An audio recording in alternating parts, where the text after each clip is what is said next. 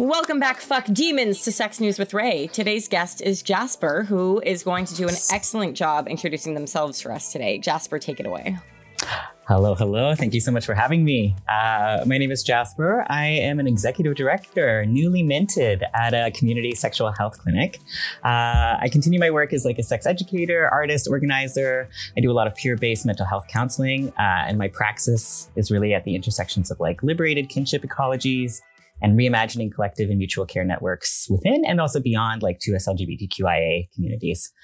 I'm all here for the queer agenda and how we can work better together. My work kind of like tries to disrupt this like pathologizing and inaccessible care models and instead try to invite new ways of relating through supporting each other, and as well as connecting to the land and recognizing the land as self, and doing so through the uses of the erotic, embodied sexualities, and of course, pleasure, because why else would we incarnate in these bodies? In the spirit of collective healing, I really believe that by building better and more nuanced relationships of understanding, accountability, pleasure, and repair within ourselves, our bodies, and our connections to both the human and the more than human world, we can actually create that brighter, more pleasurable, hedonistic, thriving future that we all want to see. No one wants to hear their sex educator say the word hedonistic when you work in a school, so it must be fun working with adults. It is. Can you explain a little bit more about how our care models are inaccessible and how what your work does disrupts that? Oh, gosh. So they're inaccessible for so many reasons and in so many ways. Not for reasons that make sense, but mostly ones that have been kind of ingrained in the institutions of care through a lot of legacies of hierarchical access, right? So the care models that exist now, especially around allopathic medicine, are really predicated on like who can access them using like white, cis, affluent bodies as like the basis for health, and anything that kind of derives from a productive white cis hetero person as some sort of like detraction or deviation from that, which is like, you know, perverts, queers, and people who care about each other. We are all considered deviants under that. And so I kind of try to address the fact that a lot of the folks that I work with can't access psychotherapy because they either can't afford it or they access different psychotherapy or different modes of healthcare, and they experience discrimination, they experience racism, they experience explicit transphobia. Myself, when I was trying to access care, it took me a number of years to find a doctor who was willing to work with me to support my transition.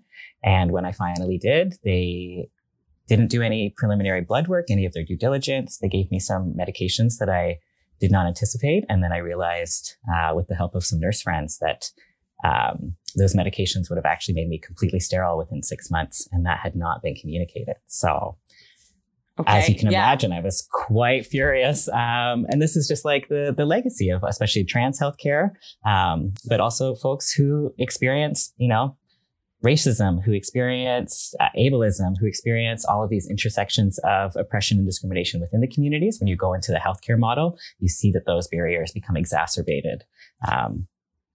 Yeah, I remember learning about how when doctors are learning about how to detect a rash or what an STI looks like, we only know what that looks like on white bodies. So what does a rash look like on a body of color looks completely different. And so there's all these other examples of there's no good diagnostic tools if you're not a white bodied person.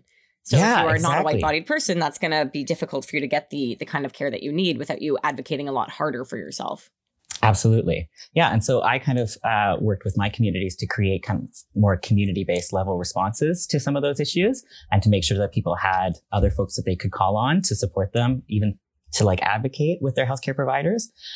For example, I started having like symptoms of a heart attack when I was like a year or two into my transition, when I was on like a quite high dose. And so I texted my sister, who's a paramedic, and I was like, I don't really know what symptoms I should be looking for because men have different symptoms. Women have different symptoms.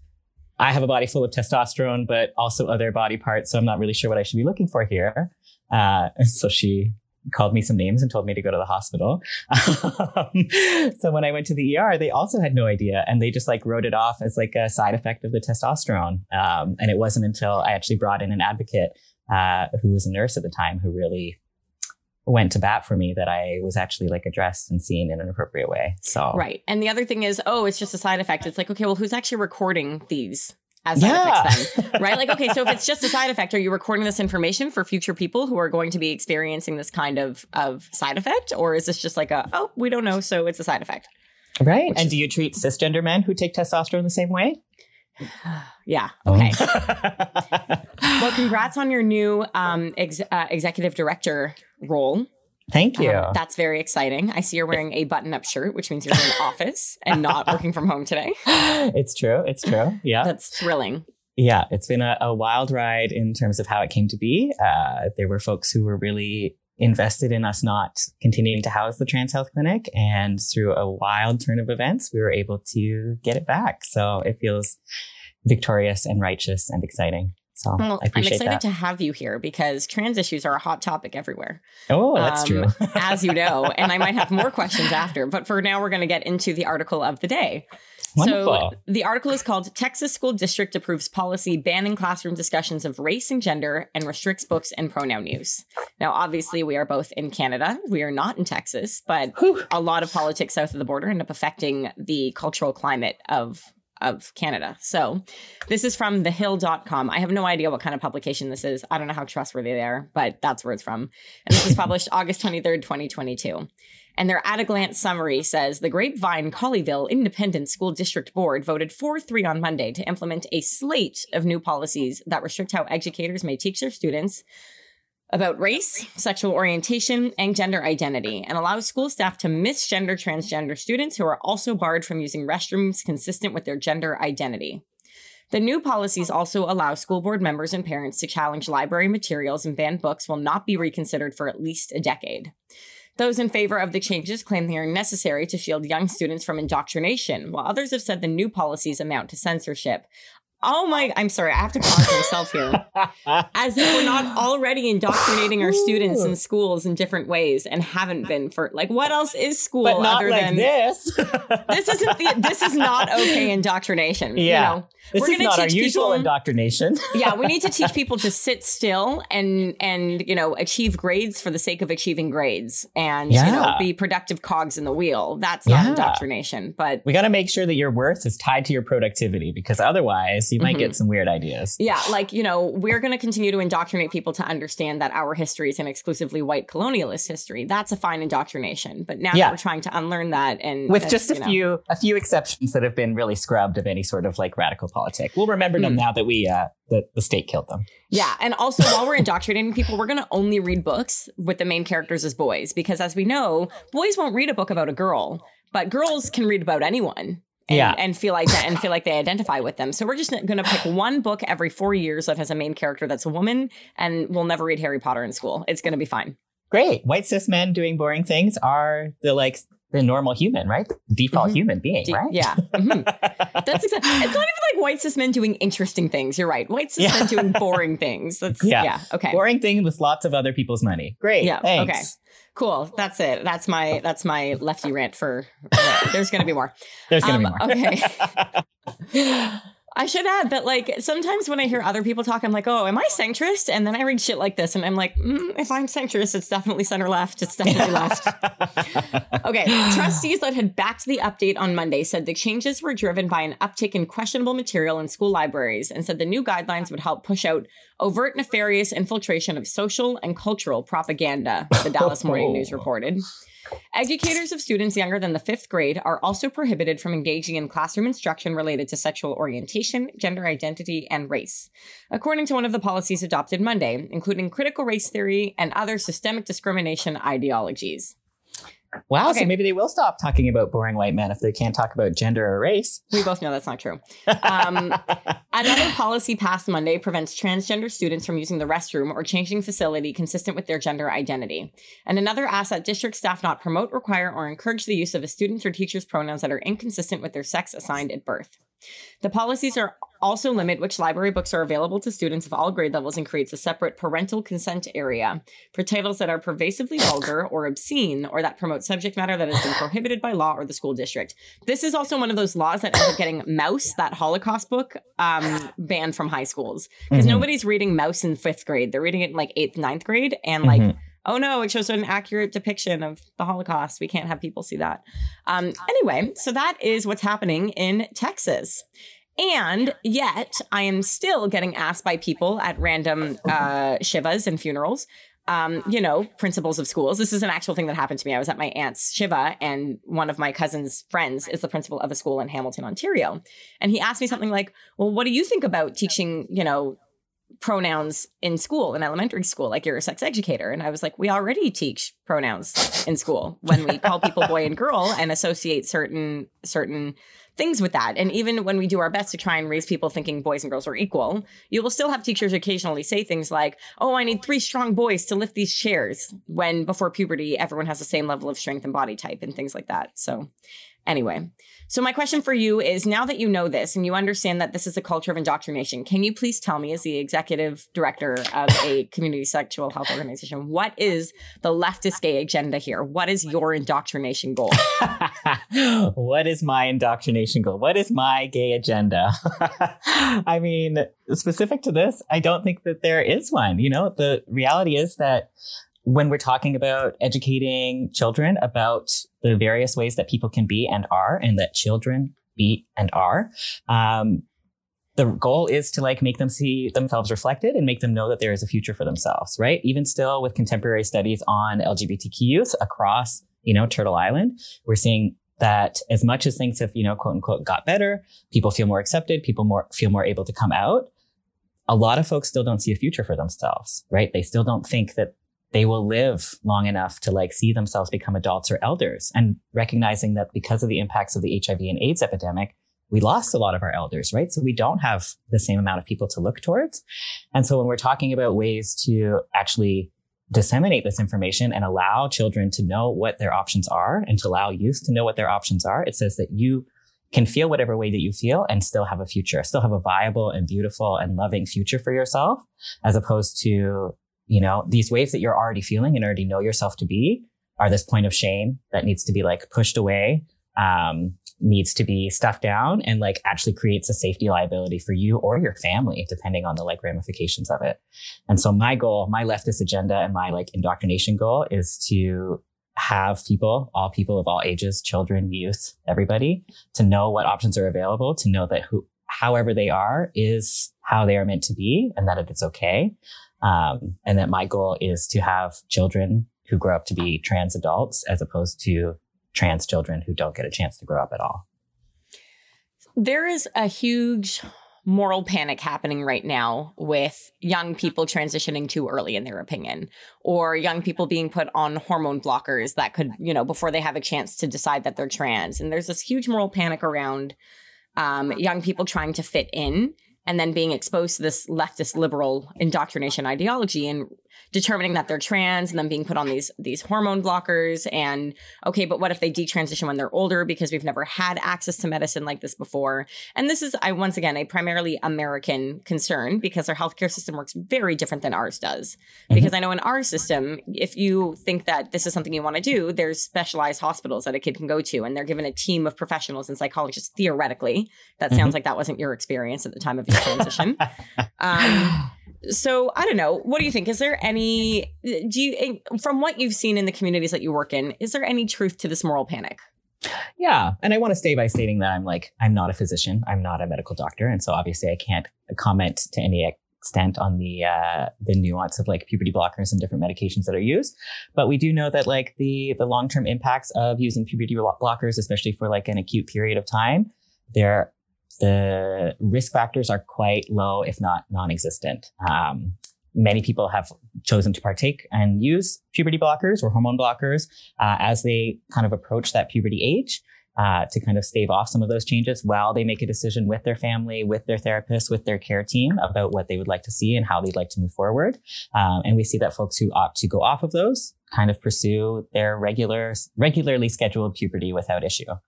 So we don't see a lot of adverse effects. It doesn't affect fertility levels. It doesn't, the long-term concerns, especially around family planning, the ability to conceive, are ungrounded, frankly.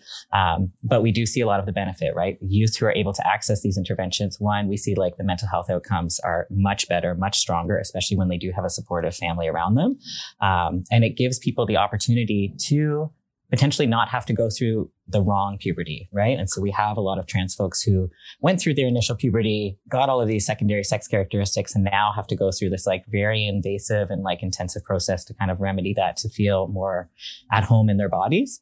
And so if we have the opportunity to have folks not necessarily have to go through that, that limits the amount of like surgeries and medical interventions that they might have to pursue in the future, and really reduces the negative mental health implications of having to go through so much of something that is not in alignment with who you are or how you feel in your body. Yeah. When I see moral panics like this talking about, oh, are we ruining kids' fertility? Do they not have a choice for themselves? I like to compare it to other things in society that affect an equal percentage of the population. And so when I look at things like that, I look at who's protecting our pre-puberty gymnasts who, are at, like, working out at such a high intense level that they don't get a period. Their puberty is delayed. Their bodies are completely changed for the rest of their lives. I know people who did competitive gymnastics and then stopped when they were in high school and hit puberty then. Mm-hmm. Right. And things like that. And so there's this huge concern for these young people and all these medical interventions happening for them without actually looking at other places in society that we are currently treating people the same. Mm-hmm. And Absolutely. We don't care about them. So then the question becomes, well, why do we care so much about this group, but not that group? Exactly. And I think that a lot of it comes down because so much of our culture is really predicated on this like binary idea of sex and gender, right? It's like one of the like great divisions in our culture, and a division of power, which, the more that we can maintain that, the more that we like keep people separated and people are unable to like build the kind of solidarity that arguably they should be. And trans people really threaten that, right? This idea that like those categories are not as static as, modernity would have you believe. And so if we're able to kind of crack that open, that creates a bit of a threat. And so folks kind of like respond to that in a more intense way, because again, like you were saying, there are a lot of things that are contributing to this. The amount of like hormones, especially in some of our like dairy and milk products, and a lot of our like animal products, depending on whether you consume them, they have like quite elevated levels of different hormones, which are changing like how early people are getting their periods, like how early people are entering puberty, and have really shifted the like age range of when we can anticipate that. And that has nothing to do with trans healthcare. And similarly, like a lot of youth are on different kinds of birth control, which we also know like wreak a lot of havoc on a body, in some really difficult ways. But that is not given the same amount of attention as these puberty blockers, which again have like very little long-term impacts, and the risk factors are quite low. And even with hormone replacement therapy, as much as a lot of those impacts are not reversible, the rates of detransition are so low, and the rates of like considerable improvement in quality of life from being able to access these treatments is quite high, and I would argue an effective and necessarily accessible treatment. Yeah. I'm sure you've heard of that bullshit documentary, What is a Woman? Have you heard of this? Did you watch it? I had someone be like, okay, I did. I was with someone who was like, oh, I wanna like hear what this person has to say, not because I believe in what they're saying. I'm interested. And I watched it with them, and we had to pause after every segment for me to be like, are you fucking kidding me? And then I Googled things because I was like, this is one of those documentaries that, oh my God, it seems so great, but it's made by an organization that wants to promote a certain idea. And it's made by a guy who's trying to piss people off. And you can tell in every single second, because the only trans person he interviews is someone who is not trans. They were a woman who was convinced that they were trans by the gender binary. Like, right, that rigid gender binary, like, oh, you must be a man because you like to be in control in your office, and you must be a man because you're very dominant in the workplace, and like was told by all these people that you must be a man. And then this woman, as an adult, was convinced that she was a man, went through surgery, had some complications, and now wants to detransition, but now has to live their life as a man. And I'm like, that's not a trans person. Yeah. That's someone who was, so this is what they're talking about, that leftist indoctrination. That's the fear that we're going to convince people. And I'm like, that woman wasn't convinced by trans people that she was trans. That woman was convinced by a like rigid hysteric. Gender binary, saying that this is what it means to be a man or a woman, and you have all of these traits that are so masculine, therefore you must be a man. Like, I genuinely think that if we're all raised to see ourselves as non-binary, most of us would just continue to identify as non-binary, because what is a woman is, well, I've been told I'm a woman my whole life, so that's probably what a woman is, and I don't really care right? But if everyone is race their whole lives, you're non-binary, and so you're going to discover your own personality traits, and maybe they're more this or maybe they're more that, but like it's not ascribed to your genitals. I think genuinely more people just continue to be non-binary for the sheer that's what they're used to. Yeah, that's what's expected. And this like essentialism really contributes to so much of the hysteria, especially around like trans women, right? Like women with dicks, which like not all trans women have them, but some of them do. And that contributes to a lot of the like transphobic violence that we see. The equation of like straight men who decide to date trans women as being like allegedly gay. And that's where we see a lot of the like homophobic violence and partner violence come through, which like, again, if we all kind of started with this assumption that like you're just a person and you will like have whatever characteristics come through, then we stop policing some of those boundaries and we allow people to really like come into their fullness. Yeah. I think anyone watching a documentary on trans issues or listening to the debate, like if you want to hear someone who's right-wing talk about trans issues, listen to a right-wing trans person, you know? Like their opinions might not be what you want or what you care, but like, why would you watch a documentary that not once speaks to an actual trans person? Like there are people who are more conservative leaning and more politically conservative who are trans, who are happy to talk about all of these issues from a conservative perspective. And yet this person, like this guy, didn't interview any of them in this documentary. And the people he did interview, after a quick Google search, you would find out that he was really only revealing half-truths. Right. Like he interviews this one guy who's like, I was arrested and imprisoned for misgendering my child. And I'm like, no, you were arrested for violating a court order after you kept doxing your child publicly. Like, it's one of those things where I'm like, it wasn't for it might have been rooted in you not affirming your child's gender. That might have been what it was originally rooted in. But you went to court over it and you lost. And now you've been violating court orders. That is not the same as going to jail for misgendering your child. But the way they present it is things like that. So if anyone is interested in learning about this, I would say like listen to trans voices. You can find a trans voice from multiple sides of the political debate. Google things. Like literally just like if someone says something, don't take it at face value. And I found this out, but studies have shown that like there was one study conducted that found that even if you think something is bullshit or you know it's bullshit, if you hear a report on it or someone says something with authority, your brain processes that and 2 weeks later you believe it's true. So someone conducted a study on is exercise bad for you? So they had this group basically sit down and watch this presentation. Before the presentation, they said, is exercise good for your lungs or bad for your lungs? And everyone's like, it's good for your lungs. And then half the group watched this presentation on exercise is bad for your lungs. And then the other half did not get that presentation. And they even started by saying this presentation is not true. And at the end of it, they interviewed the people again, do you think exercise is bad for your lungs? And they're like, no, of course it's good for your lungs. 2 weeks later, all the people who'd seen that presentation were like, exercise is bad for your lungs.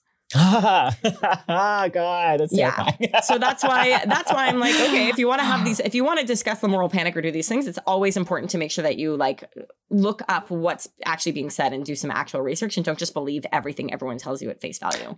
Absolutely. Especially those things that are reiterated, especially in the more sensationalized media, especially around like things like the trans bathroom panic, right? This is like a fear that has been reiterated across like a number of news outlets, but statistically does not happen. Statistically, trans people are targeted in bathrooms and by and large are just like trying to use the facilities that they need to.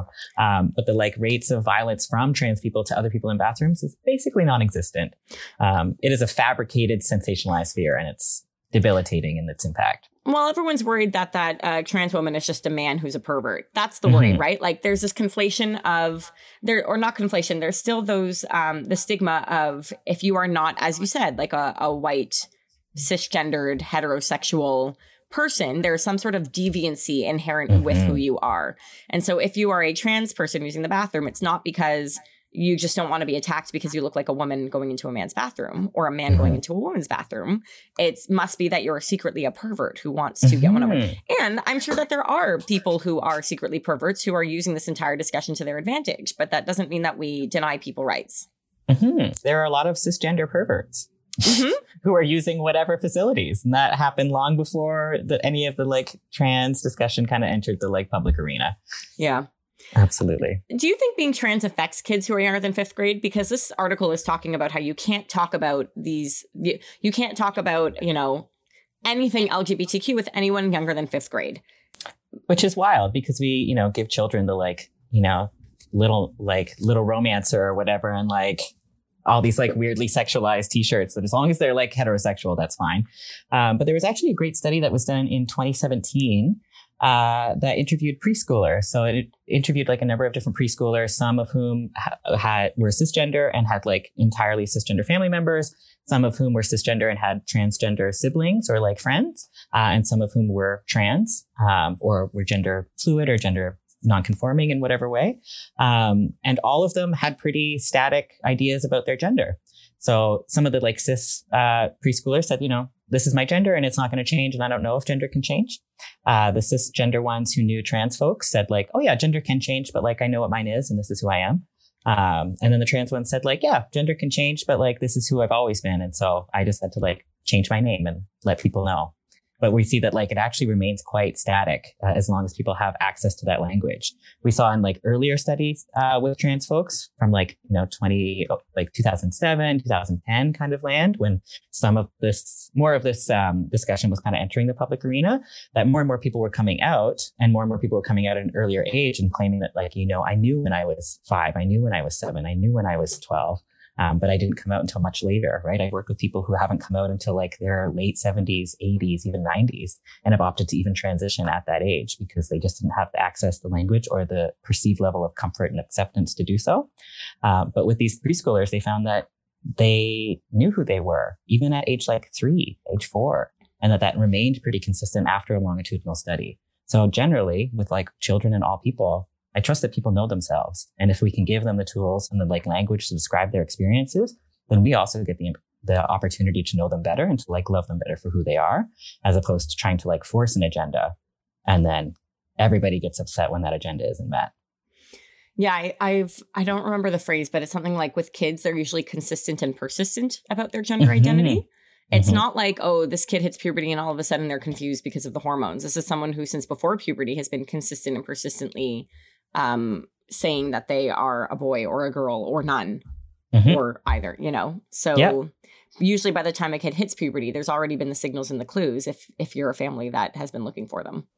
Not looking for them, but like allows space for them to be expressed. Yeah, exactly. You've either noticed it or you haven't, or you've looked away, or you've actually like cultivated an atmosphere where they could come to you with that. And so it doesn't come as such a shock and surprise. Yeah. But absolutely. Like I know a number of like, my friends' kids and different kids that have like come to me through the work that I do who are quite young and are like quite aware of their gender and how it shifts and how they like know themselves to be and how they're able to describe that with greater nuance using different language as they learn it, but that their sense of self is unchanging. Their sense of their own gender is unchanging. And even I felt that way as a very small child. Like even when I was like 2 or 3, some of my earliest memories are around feeling like something's not quite right, or like the way that I'm being treated is like not quite it. And so, yeah, that remained pretty consistent.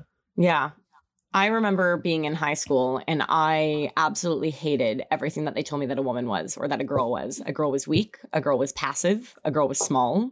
Girls cried, and all of the things associated with femininity were things that I didn't want to be associated with, which was like fragility and frailness. And I was that girl that everyone was intimidated by in high school. And I hated that.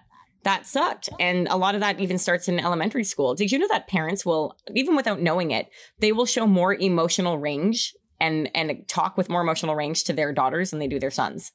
Even without meaning to. This is the kind of thing that starts as soon as you start assigning that, which is why like gender reveal parties are ridiculous. They're genital reveal parties. It's so weird.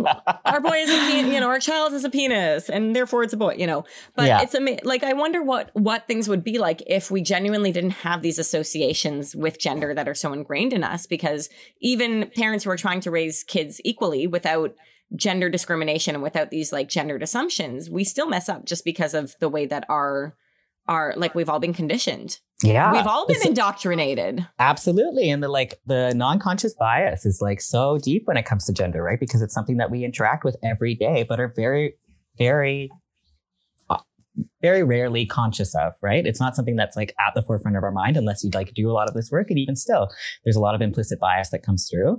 And that's something that's been really illuminating to me as I have transitioned, because, similar to you, like growing up, I was like, oh, that's not the kind of woman I am. In fact, I have maybe more questions. And so I was fine being like outspoken. I was fine being like really strong. I was fine being like confrontational when I needed to be. I was fine with being like really principled. I was also fine with being a dyke for a while, right? Which like also transgresses a lot of those boundaries or expectations of like what it means to be a woman. And then I realized that like, I'm not a woman. But then as I transitioned, I also realized that the ways in which I'm received and perceived as a man, as like a masculine looking person, are very different. As I started to take testosterone, because I was on a quite high dose, but a lot of folks who take testosterone have this experience that the ability to cry becomes less and less accessible, if accessible at all. And so I found that for the first 3 years of my transition, I wasn't able to cry at all. I like had significant losses in my life, really like difficult times, and I couldn't get the catharsis of that like sadness to come through. And so it just like stayed in my body in ways that like made me really irritable and frustrated. And then I had to develop new strategies for navigating like anger and like the ways that like energy would stay in my body and didn't have these usual channels to move through for that catharsis. But it also changed how people responded to me, right? I could say like, I'm so sad. Like I'm crying on the inside right now. It's just not like expressing on my face, but the way that people receive men's sadness or like the range of men's feelings is so limited. One, because we like don't know the nuance of how to like perceive that and what to look for if it's not as obvious and it's not as like demonstrated.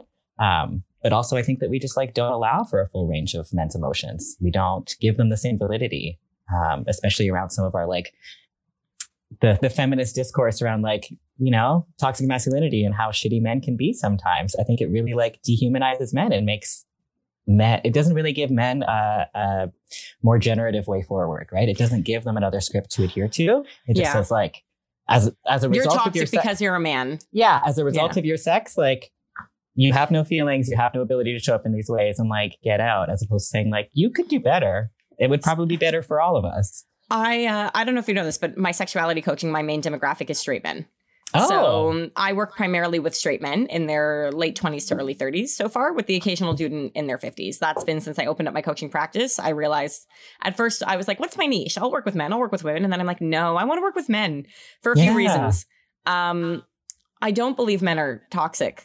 I love men. Genuinely. I am married to a man and I can see the capability of all of these men. And every man that I work with is usually very thoughtful and intelligent, and like they are trying to improve things. They're not these selfish assholes, right? Some of the men that I worked with that were older, who were just unhappy in their marriages, they didn't want to pressure their wives into doing anything they didn't want to do. They didn't want to make their wives uncomfortable. They respected their wives. They saw, their wives weren't on a pedestal or anything, but like they had a lot of respect for this person and their bodily autonomy. And there were some dynamics that meant that this person's individual sexual needs aren't being met. So what I did is I was teaching these 50-year-old men how to communicate with their wives in a way that they would be heard, because they had never learned these skills, because no one had ever bothered to give them the space or teach it to them. And I'm like, all right, let's do this. And I don't guarantee people that their wives are going to do everything. Like I never guarantee people lies. I'm not like, you are for sure going to do this, because I also understand that women are not games to win, right? Like people are people. And I'll also occasionally have men say things to me that are like, oh, I've heard that like women do this because they like to be manipulative and keep men on the hook. And I'm like, what fucking MRA group did you hear that from? I'll literally be like, that is a human thing to do, is to not be able to reconcile your feelings with your actions. That's what humans do, just like you did it here and you're doing it there. And so I love working with men because there's such a capacity for growth. That like when someone just takes the time to work with men as individuals instead of this monolithic, like you're all monsters. Anyway, but once again, that's the gender binary coming in. And occasionally I might even be too empathetic towards men now, because I talk to so many as individuals. And when men get together as a group, I think it's a very different dynamic than a man as an individual. Absolutely. And that's, I think, where we end up with like toxic masculinity isn't like the individual guy just doing his best. It's like men in groups who don't know how to say this is bullshit and what you're saying is wrong. Yeah. And then it becomes the like comparison, right? And the like the reification of that cultural norm as a result of like being in that group and wanting to like establish kind of like your social positioning within a group, as opposed to like being willing to disrupt that, being the one to disrupt that, right? Because within toxic masculinity, that is perceived as like a weakness. They're like, hey, can we actually like talk explicitly about what's going on? Can we talk about our feelings? Can feelings even have a space here? Can my like full humanity even have a space here? Oftentimes, no, right? And so how do we like invite men not only to like do that work for themselves, because a lot of them want it, right? They want better ways of communicating. They want to be taught these like new ways of relating because they recognize things aren't working. But how right, and then you get a university then you get a university that wants to start a men's group, and the feminists on site are like the feminist group is like, this is concerning to us because most men's groups historically have been toxic masculinity groups, but like it literally just reinforces that toxic masculinity when you don't create spaces for men to talk about their feelings in a space devoid of women. Absolutely. Yeah. Which, of course, then is just once again reinforcing that gender binary. But I think when it comes to unlearning our toxic, like our individual toxicity, men genuinely do need a space away from women to do that. Just as like trans people need a space away from cisgendered people. Yeah. To like be with the people who you identify with and be able to learn in a space that you feel comfortable with.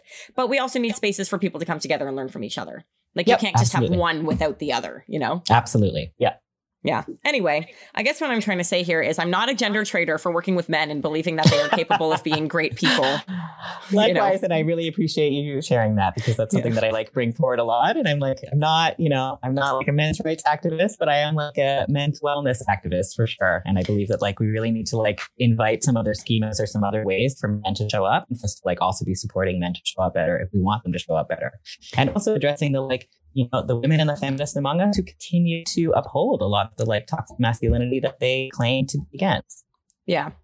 I also, now that I'm also thinking of this, every time I learn a statistic about like, that's part of the men's wellness movement, like, oh, men are more likely to die by suicide than women. And then you dig deeper into the like statistics, women actually attempt suicide more, but men are more successful because of the models that they choose. They tend to be more aggressive. And I'm like, well, that's just shitty for everybody. It's not like seems like everybody's unwell. Everybody's losing there. I just learned a new one recently, which is, you know how like primarily women get sole custody in a custody battle. It's not because women are winning. It's because men don't want it or apply for it. In most cases where men sue for custody, they get full custody, even if they were abusive. Wow. Yeah. There's like been new studies come out that show that like when men sue for custody, the women typically lose, even if the man has been abusive. That's devastating. Yeah. And so in this case, it's not, oh, women are winning custody and like, this isn't fair. It's like the men literally weren't fighting for their kids. And when they do, they get them.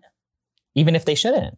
Yeah, apparently. Oh, okay. Apparently, which I'm just like, wow, once again, this just sucks for everybody. It's not like at this point, I'm not like, oh, this isn't like a women have it worse, men have it worse. This is like, well, this just sucks for everyone. And let's be honest, we all know that in certain states, if you're gay or trans, you're definitely not getting custody no matter what. Yeah, considering that there's still certain states that ban or organizations that ban gay parents from adopting in America. So anyway, this has been any last thoughts on this depressing topic? I think it's been right, but I think, we can put it down. All right. Shall we move on to our listener questions? Sure. Let's do it. We're going to take a short break and we'll be right back with the listener questions. This is your casual, super chill reminder that we have podcast swag. Do you want a hat that says fuck demon? We have those, among other items. You can find them through sharewithray.com/merch or head to my Etsy store, Send Nudes by Ray. Okay, we're back. I actually have 2 questions for you today. Normally I do 1, but I'm doing 2 because 2 is more fun than 1. So our first question is, on dating sites, when someone says in their profile that they are a queen, is that code for trans? Should trans people identify as trans on dating profiles? So that's like a 2-in-1. Ooh. Am I just answering this or are we collabing on it? We can collab. I can take the first part, which is if they say they're a queen, that just means that they expect you to treat them as royalty and put them on a pedestal and they're looking for a king. Usually saying they're a queen also implies that they are into the gender binary, want to be treated in a certain way because they're a woman and expect you to behave in a certain way because you're a man. It has nothing to do with being trans. I'm pretty sure. Yeah. I think the only exception there would be like certain drag queens, but I think that is like an expression of like a play around gender and with gender and can mean many things. But I agree. I think generally it's like, I want you to treat me this way. And this is kind of what I'm subscribing to and the dynamic that I'm into. Yeah. But absolutely not synonymous with trans. No. Okay. So should trans people identify as trans on a dating profile? I think it's up to trans people. It really depends on how prevalent is this for you? How prevalent is this for you in terms of who you're seeking out? And are you even out? There are a lot of trans folks who decide not to be as out about their orientation or their gender identity. And so we might call them stealth. And so they would not disclose, and they don't disclose publicly. Other people choose not to disclose publicly on their dating profiles and choose to have that conversation at a later date. And then others are more explicit about it. So I think it really depends on each individual's personal preference around it. And I think that if you're transphobic or really not into dating trans people, you should put that on your profile so that the rest of us can stay away. Yeah. Well, I'm thinking in terms of some people are more private than others, and this is true of everyone. So some people, when it comes to having an STI like herpes, they put that on their dating profile. And other people will wait till date number 3. Yeah. My herpes, you know what I mean? My herpes doesn't matter unless I'm going to have sex with you, right? Exactly. My transness doesn't matter unless we're going to actually get into a relationship and have sex with each other. But on a first or second date, does that even really matter? You don't even know if you like each other yet. Exactly. So that would be more my okay, well, what is the information that is only necessary if you plan on actually having sex with this person, and just make sure that you share that with them prior to that.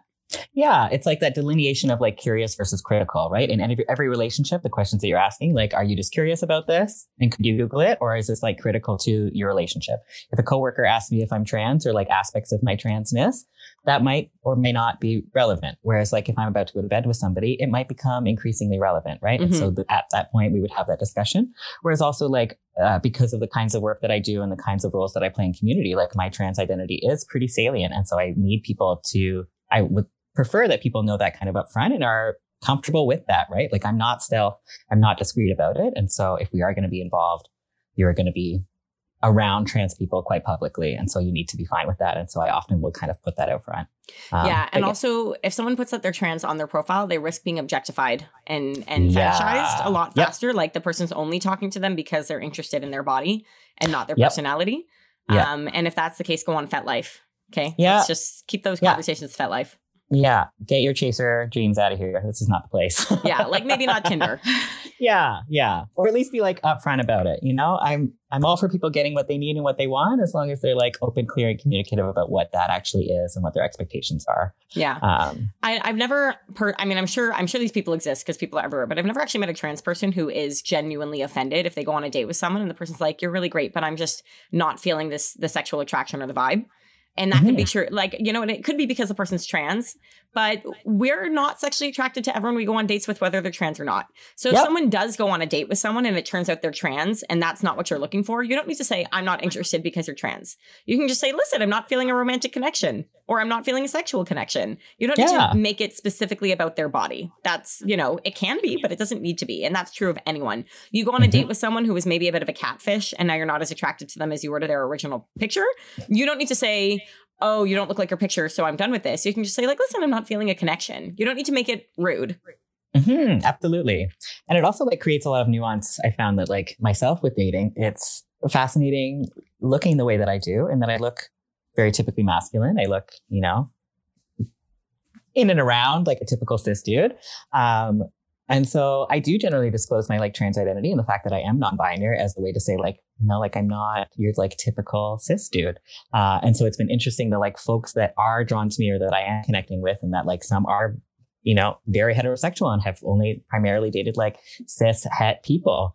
Whereas I am perceived as it's in and around cis sometimes, but I'm explicitly queer and have been many of the letters of that acronym.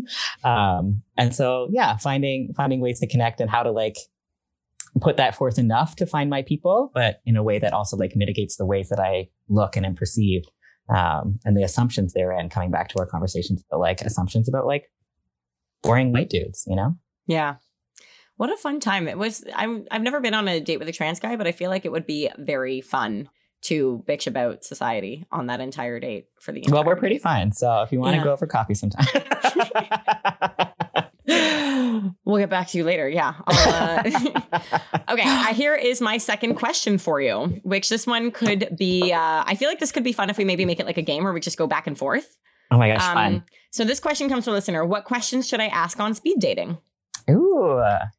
You want to go back and forth? Yeah. Okay. I would say this is always my best opening question. When you're not at work, what do you do for fun? Oh, that is a good one. Honestly, politics are pretty important to me. So I'd be what is your political outlook and like how are you involved in community building? Do you have a religious connection? And if so, what is it? Ooh. Or I would say religious or spiritual. Because like if I'm at speed dating and this person's like, I'm an atheist, and then they believe in horoscopes, that is important information. There are two different kinds of atheists, you know? Yeah. Absolutely. Yeah. I would echo the like kind of cosmologies question, but I won't like take that one from you. No, you can come up with your own version of it. That's fine. Well, I'm like an intense astrology queer, so I ask right away, like, when is your birthday? What are your big three? Okay. So that would definitely be one. I actually coach a lot of my clients. If you don't know what to talk about, you do to the 5 F's. So fun is one of them. So talking about hobbies, that's number one. Another one would be something like, when you and your friends get together, what are you doing? Yeah. I would also ask like what they feel most passionate about in this moment. That's really good. If you were to make a great change in the world over the course of your life, what would you want it to be? Oh, yeah. Yeah. I usually ask about like, what kind of ancestor do you want to be? Ooh, that's cool. Okay. I'm trying to think food, friends, family. This one's kind of boring, but, all right. What's your connection to your family? Like, are you close with your parents? Depending on the vibe, if I want to crack it open, I'll ask like what the best and worst date they've ever been on. Cause then you get to like see what excites them the most, but also like what their baseline for horror stories is. That's really good. I would say something like, okay, food, friends, family. I mean, obviously you can't ask about work. I think on a speed dating event, you can ask about work because people want to know what you do for work. But I find for me personally, that's a really boring question because some people hate their job or someone's an accountant. Or when you're like me and you work in sex education, or for a while I was like, I'm just a professional slut. Like I have an OnlyFans. I talk about sex online. I like work at a sex club. My husband hated when I called myself a professional slut. He hated that. He still does. I'm like, but I am. But yeah, because I'm not an escort or anything. I'm just professional and slutty all the time. Yeah. All of my professions are related to my sluttiness. So, but the problem then is that I would get sexually objectified. So it was actually a very good question to like sort of get rid of the people who objectified me. But at the same time, I ended up having the same fucking conversation over and over and over again. So if you are going to ask someone about their job, I would rephrase it like, what do you do and what do you like about it? Nice one. Yeah. Yeah. I usually ask like, what do you do for work, or how do you feel your days, or what are the ways that you choose to give back? Right. Because then it's like you can speak about the work that you do, or you can speak about like, maybe volunteer work that you do, or maybe you like make art and that's like your true calling. And so kind of opening it up a little bit, because like, again, we should not be defined by like the things that we are paid to produce.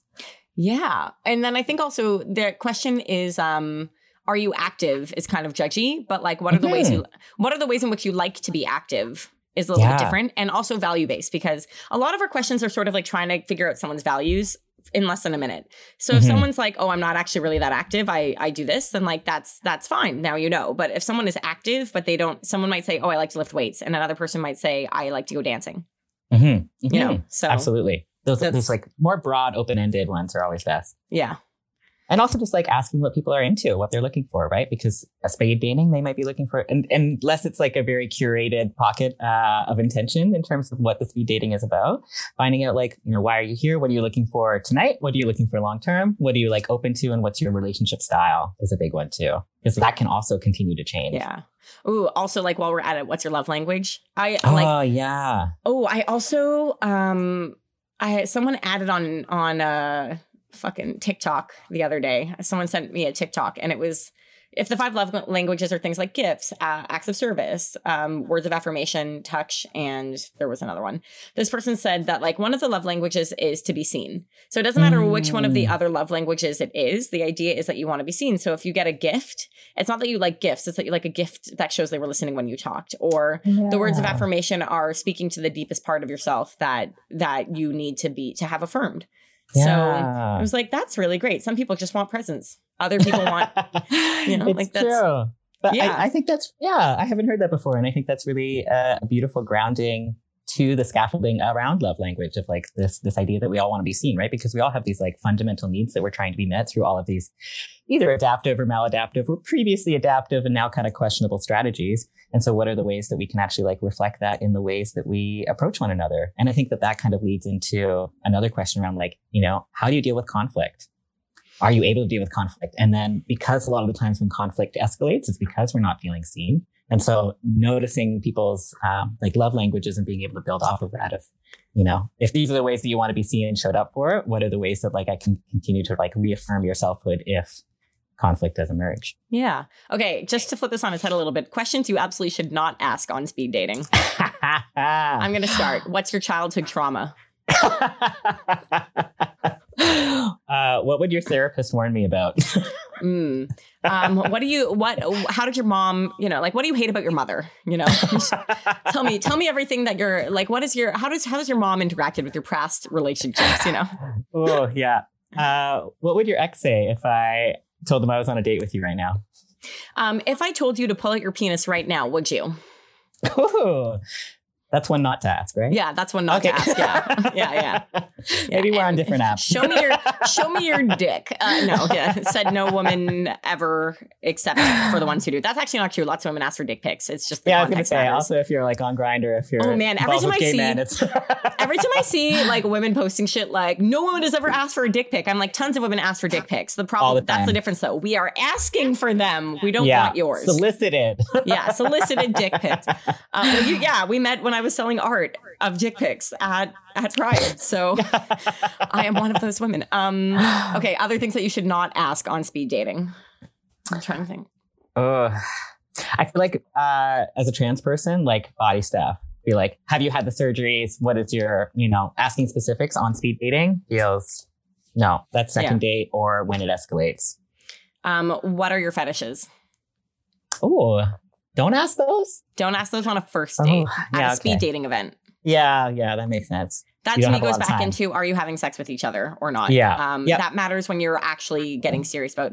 If you're sleeping with even a one night stand, you're not getting into the heavy BDSM fetish stuff on a one night stand. And if you are, you have very poor boundaries. It's true. If your fetishes are a really serious, important part of your life, then they can come up because you want I would say like early dating before you're in a committed monogamous, if you're monogamous, before you're in a committed relationship, you should be bringing that up because if they're that important and this person just is not willing to try, is not willing to do it with you, is not willing to let you do that with other people, you can't get into a relationship with that person. But one of the people that I was DMing with who was like, I think I might need a dating coach.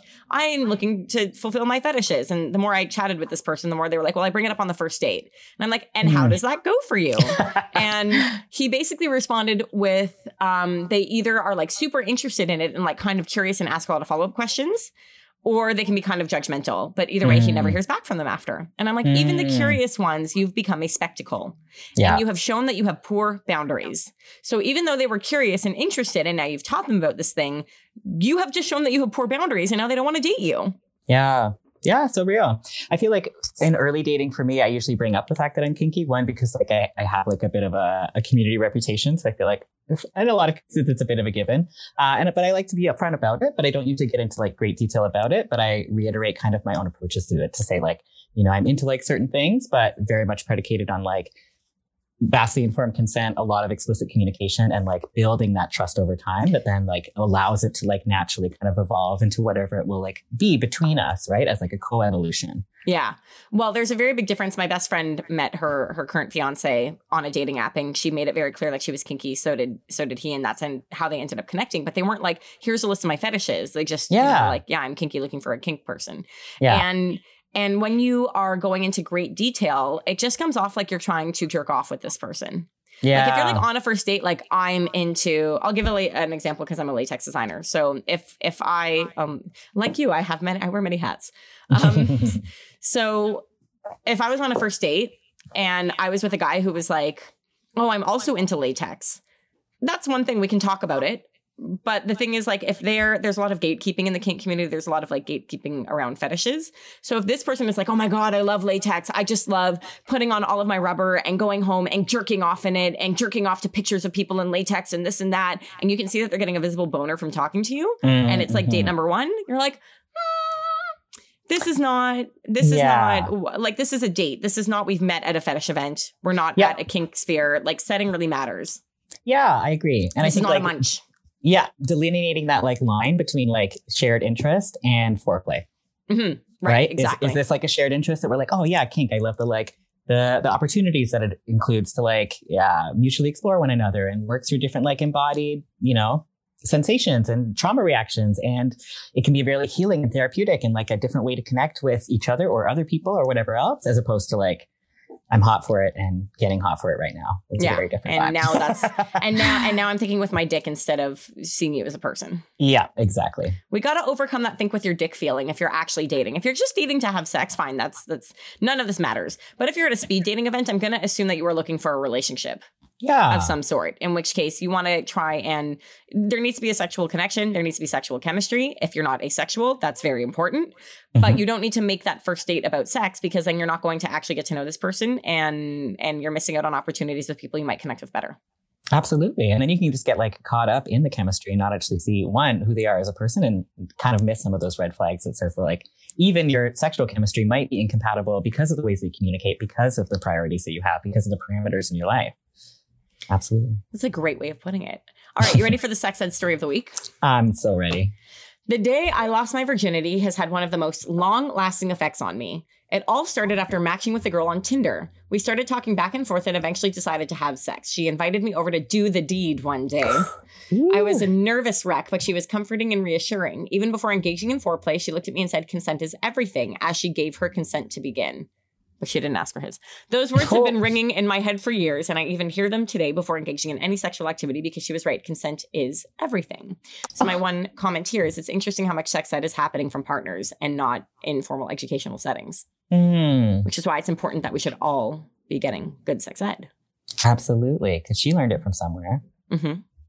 Exactly. I love that. I thought that was a very cute story. The person who shared this with me, their profile picture was them like fully encased in rubber too. So I was like, that's very sweet. Beautiful. Yeah. I love that that's like been a maintaining anchor for them. Yeah, that's really beautiful. And it's fascinating because like, the more that good consent is modeled for us, the easier it becomes. I feel like when you talk to people about consent initially, they're like, oh, that feels like awkward and jarring and like not sexy. And you're like, it can be so sexy. You just have to like learn what your sexy version of getting consent and active and ongoing consent is. Because like, there's nothing hotter than a fuck yes. Yeah, exactly. And sometimes when you've been in a relationship for a really long time, it's like a sure, why not? But then that sure, why not turns into the fuck yes. Yeah, exactly. And being able to like navigate that and know that about one another is really powerful. Yeah. Well, thank you for listening, everybody. Jasper, where can people contact or follow you? You can find me at jasperalex.ca. Some of my work is described on there.